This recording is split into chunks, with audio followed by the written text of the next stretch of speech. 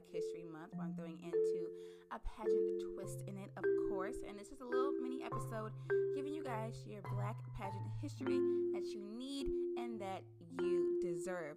Happy 2020, happy season 3 of Pageants and Prosecco. I hope you have a glass.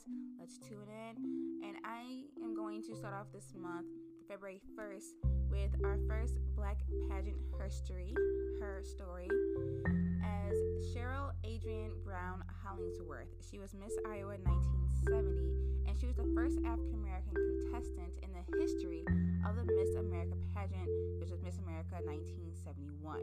And this, you guys, was following the abolition of the pageant's rule number 7, the infamous rule number 7, instituted in 1930s, which read that contestants must be of good health and of the white race. We all know this is not a secret in the pageant community that Miss America had this infamous rule number 7, and Cheryl Brown, at the time, her name, broke this, and she entered into the Miss Iowa competition. So let's first talk about her. She grew up in Queens, New York. Shout out to anyone listening from Queens. And she, as a mother who is half Native American, and her father was born in the West Indies and worked as a narcotics policeman for the Kennedy Airport Port Authority. And her mother also managed a tuberculosis clinic at a hospital. And she was born in New York. She has 3 brothers, and she studied dance prior to the Miss America competition. Many people know her for her ballet. So she left New York and she ended up in Iowa when she went to college, where she went to Luther College at the advice of her pastor. She stated in an interview that it was her first time coming to the Midwest when she went away to school. And so she entered into the local 1970 Miss Decorah pageant, and Decorah is a city in Iowa, and she won, and that enabled her to compete in the Miss Iowa competition, which was on June 13th, 1970. She placed first in the swimsuit competition and performed ballet to the music of, and I don't know how to pronounce it, so don't judge me, but it's like Scheherazade, I believe so. She won, obviously, Miss Iowa. She beat out 19 other contestants, which were all white women, to win Miss Iowa 1970. So when she won, this win of hers generated a pretty interesting response from the community, of course, and from the media, because she was Miss Iowa, and Iowa is a pretty conservative state. It's a Midwest state, and at the time of her win, the Black population in Iowa was only 1%, and there was 2.8 million people living in Iowa, and only 1% of that was the Black population.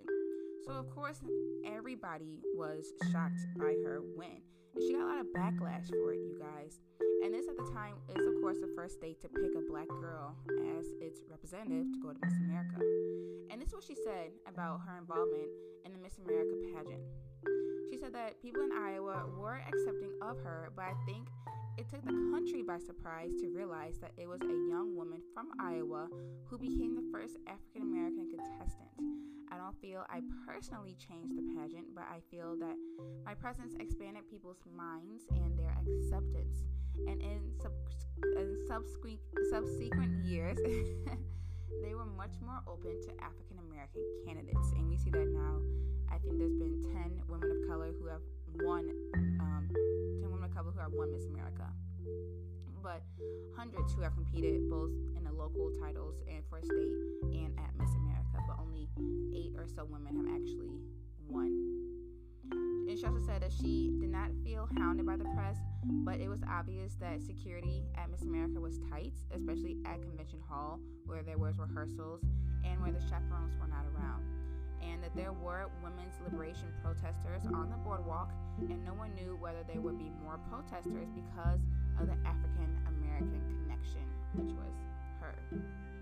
So the pageant was held September 12th, 1970 for Miss America 1971, and of course her involvement drew attention from reporters and the security personnel in Atlantic City, and they maintained a visible presence during the rehearsals.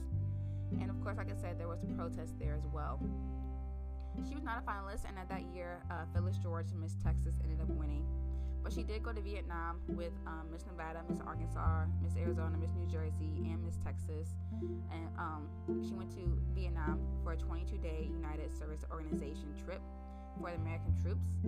And this was probably one of the last times she said that the Miss America groups got a chance to go to Vietnam. And then, you guys, she ended up graduating college in 1972. When she went to Miss America, she was only 19 at the time. And now, since then, she moved to Georgia, and she has a husband, Carl Hollingsworth, which is her last name. And they both work in the financial industry and have 2 children. Her father, like I said, was born in West Indies and was a policeman, and her mother owned a hospital and was West Indian, and then she grew up in Jamaica, Queens.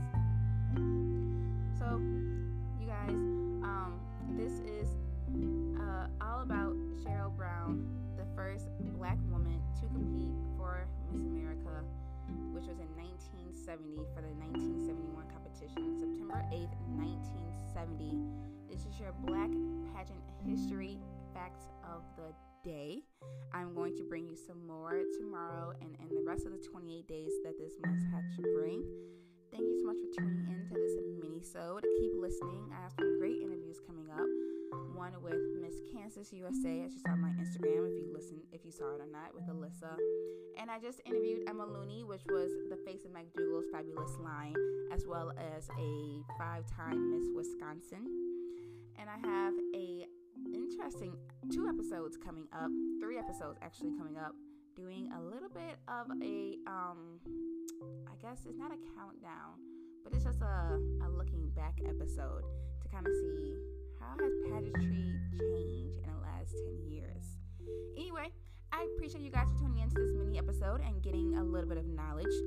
You guys, if you don't know about Cheryl Brown, look her up. She's the first person to compete at Miss America who's a woman of color and broke a serious mold that allowed women like Nia Franklin to win, that allowed Erica Harold to win. She was from Illinois. And that allowed Vanessa Williams to initially win. So Cheryl Brown entered in 1970, and Vanessa Williams was crowned 13 years later in 1983. This is your Black Pageant Her Story of the month, of the day. Continuously the rest of the month. And thank you so much for tuning in. I'll catch you guys next time. Peace.